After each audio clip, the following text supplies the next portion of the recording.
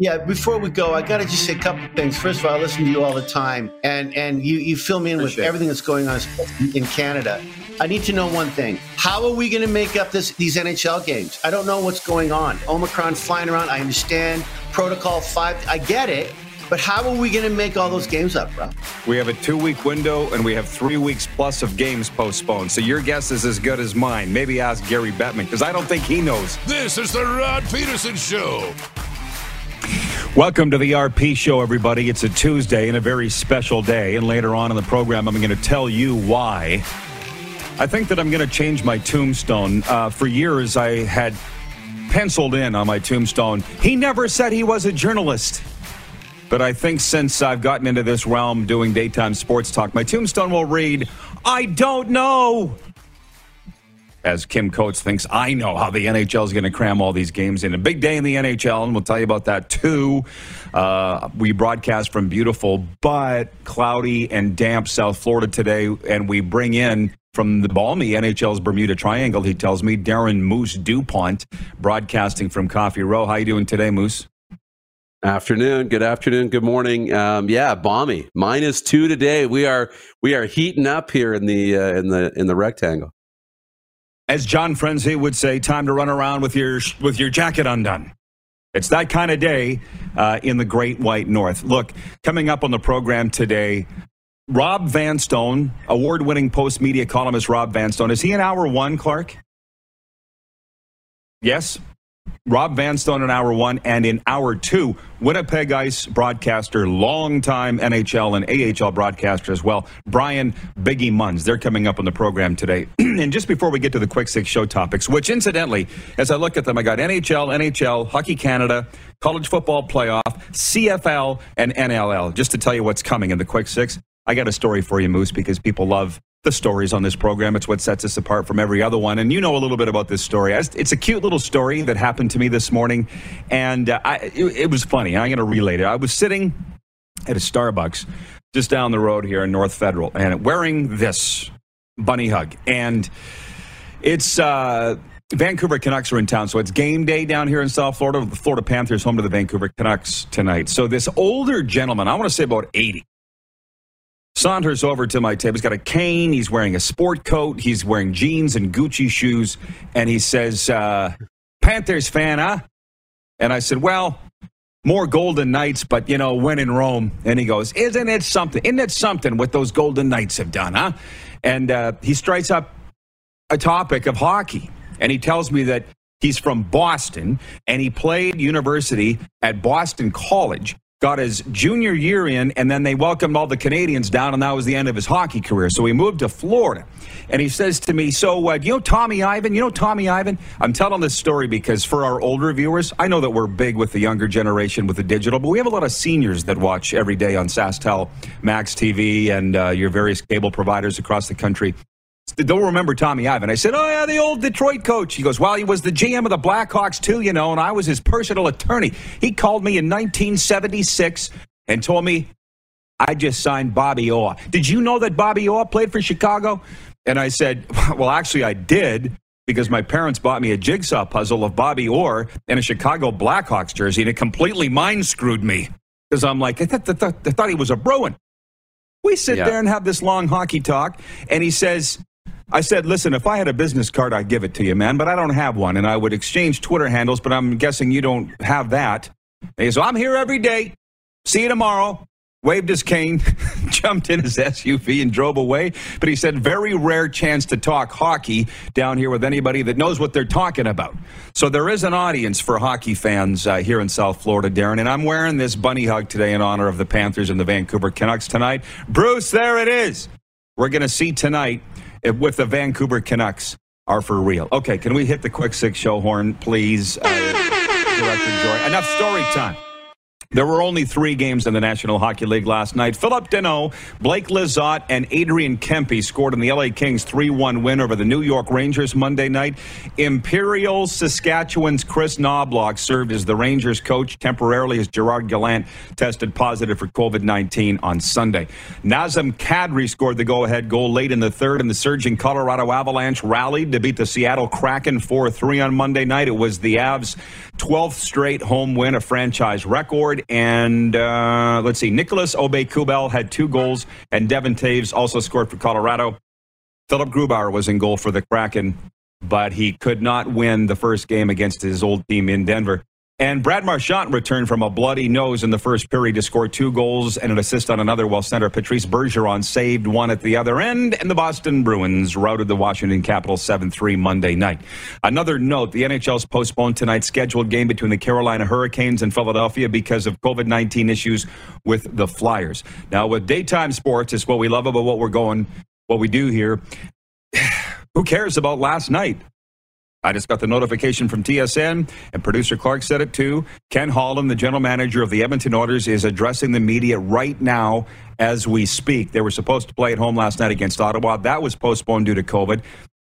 Anybody want to tell me what's going on with what Ken Holland has to say? Let us know in the comment section and tweet us, whatever you want to do. Let's get the discussion going on that.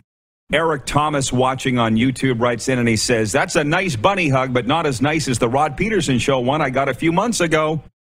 How about that? I fully agree. And Darren, you were wearing a Rod Peterson show bunny hug in the morning meeting. You've taken it off. Why? I got a little, I don't know. It was my morning outfit, and then this is my show outfit. I already had it planned. I don't have a reason. Okay. Want me to put it back on? You got the blue. You got the blue memo. What's that, Clark? Did you say something? I must be hearing things. We didn't get his mic fixed, I noticed. Number 2, of far more importance to me, of all of this, was an article I was reading at the Athletic this morning. And I just got to say this. I don't want to be the downer guy.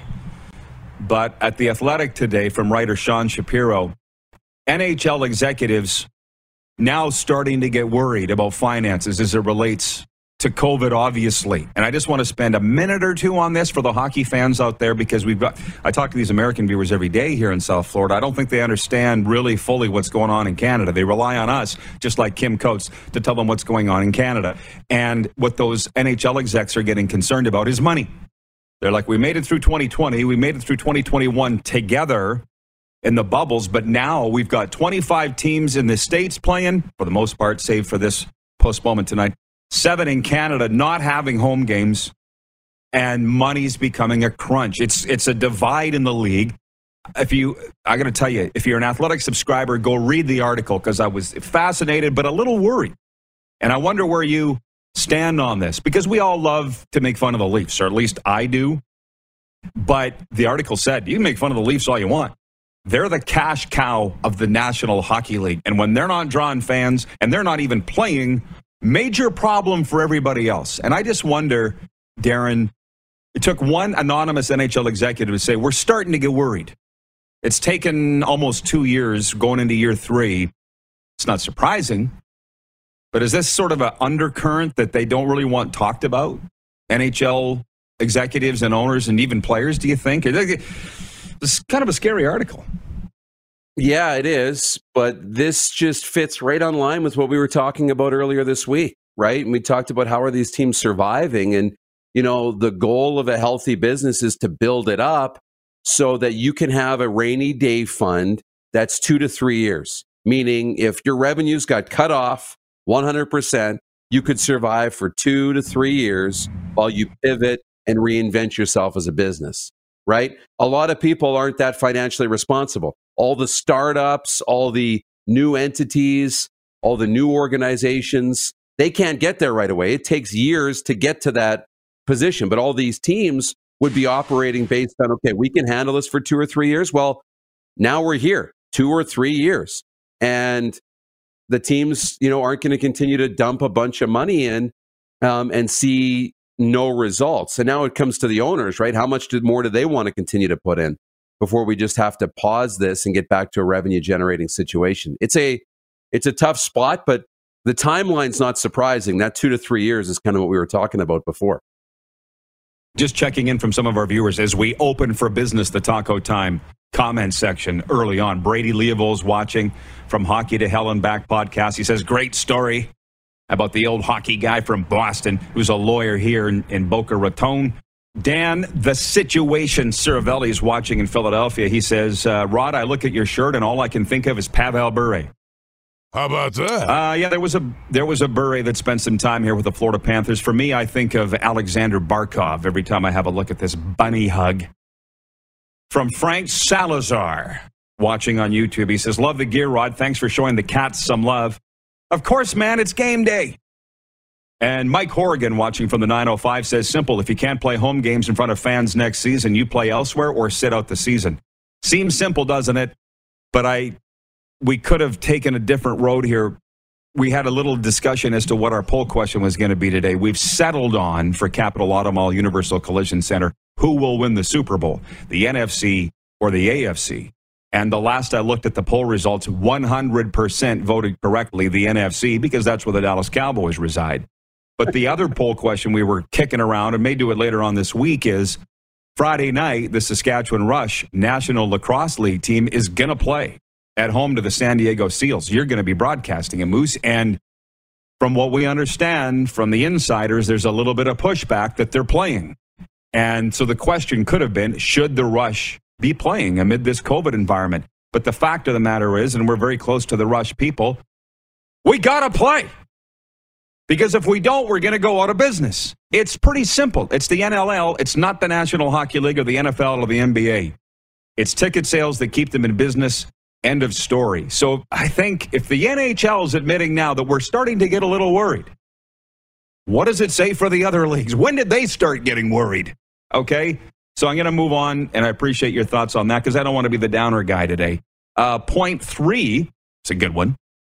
Hockey Canada is set to unveil which athletes are heading to the Beijing Olympics as part of the national women's hockey team. Canada opens their preliminary round against Switzerland February 2nd, 2 days before the opening ceremonies. Now, has Hockey Canada said who's going to play for the men? Has that been unveiled? Like I'm trying to stay on top of everything, which includes NFL, junior hockey, NLL, obviously. Who's representing us at the Olympics? Do we know? We don't know. We know Owen Powers. Okay, then I didn't miss anything. We know a couple players. I think Mason McTavish is going and Owen Powers going for the World Junior team. Those are the only real names we've heard. We've heard a few names, but we haven't seen a team unveiled yet. Okay, thank you. Then I didn't miss anything. Sprinkling in a few more comments here, and by the way, it's a brand new week. The contest is open for business for the $50 gift card from Taco Time, or as my buddy Johnny Ort from my hometown of Milestone, Saskatchewan used to say, Taco Time. Who calls it Taco Time? John Ort. Taco Time. Let's go to Taco Time, because we used to go all the time. Jeff me and him. I still go all the time. We just don't go together, me and him. Yeah. Jeff in Winnipeg. Jeff Cabilla says, agreed, Rod. As much as I have fun with the Leafs, they are a cash cow for the NHL, especially in Canada. You got to read the article, man. It's $4.4 million a game the Leafs are out playing without fans. This is not sustainable. They want to talk about the Raptors here. I do not. Let's go to football for a second. Let's sashay over there. Revenge for Georgia in the college football playoff championship game Monday night. The Bulldogs down rival Alabama 33-18 in Indy to win their first national title in 41 years. This is how old I am. As they were talking about, it's been 40 years since the Bulldogs won the championship. I'm thinking black and white TV, tube skates, straight sticks, leather helmets. It was 1980. What? That's Camaros and Heather Locklear. Yeah, what? 40 years, not that long ago. Listen, I don't know if you watched the game. It was kind of dull for the longest time. I didn't see the end of the game, and I obviously missed the most important part of the game. The score does not indicate how close the game was. But I'll tell you, very early on, with that strip sack by Georgia, which in scoop and score, which ended up being called back, but I thought, maybe the odds makers were right. Me and the football guys couldn't quite figure out why Georgia was favored by 3 and they go on to win by 15. Was a pretty good, was a good football game though. Very long. You notice those commercial breaks were like 4 minutes long. Can you imagine playing in a game like that? We settled in and we knew the game was going to be a minimum 4 hours, right? That's what you expect. And that's one of the main issues with the college football national championship. It's just so long. But, and the game was slow. We didn't see a lot of scoring in the football game, not a lot of touchdowns. Credit Georgia. They were more physical. They executed a little bit more. I thought Stetson Bennett was really good with touch on his deep ball in the football game. That was kind of the difference. A couple of big shots, big plays they made, converted into 2 touchdowns. I thought for most of that game, Alabama was actually the better football team. I thought they executed better. They moved the ball with a little bit more ease. They got down into the red zone 2 or 3 times and couldn't score. Twice they settled for field goals. Once they had a missed field goal in that second half. So I thought Alabama did a lot of things right. They just didn't finish drives off. And Georgia, with the big play, were able to score a couple of big touchdowns. And then obviously at the end of the game, it was too much for the freshman quarterback in Alabama. But it was a wonderful moment watching Stetson Bennett, watching him tear up on the sidelines. That's really cool what it means to him. He was a walk-on, been through different programs. They had lost to Alabama in the SEC championship. So I thought it was a cool moment at the end of the day. I just love the spectacle of it all, and the game was great. And now the NFL is the only league left playing. One more comment before we break. Wayne in Victoria, BC is up and watching. He says, why do games get canceled or played with no fans in the NHL? But in the NFL, everything is going ahead as normal. We're going to pause. We'll answer that question and more when we come back. I got a couple great CFL notes here and some questions for the viewers regarding the CFL. I've got the NLL topic about should the Rush be playing Friday night against the San Diego Seals? Is it right? And more. And I'm going to open up the 902 text line because I haven't opened it up for the day yet. So we'll see what's popping in there. This is the warm-up. You're watching the RP Show on the Game Plus Television Network, YouTube Live, and 24-hour sports radio at rodpeterson.com. Head to youtube.com/The Rod Peterson Show now. You gotta subscribe. Click the subscribe button for all the content you may have missed.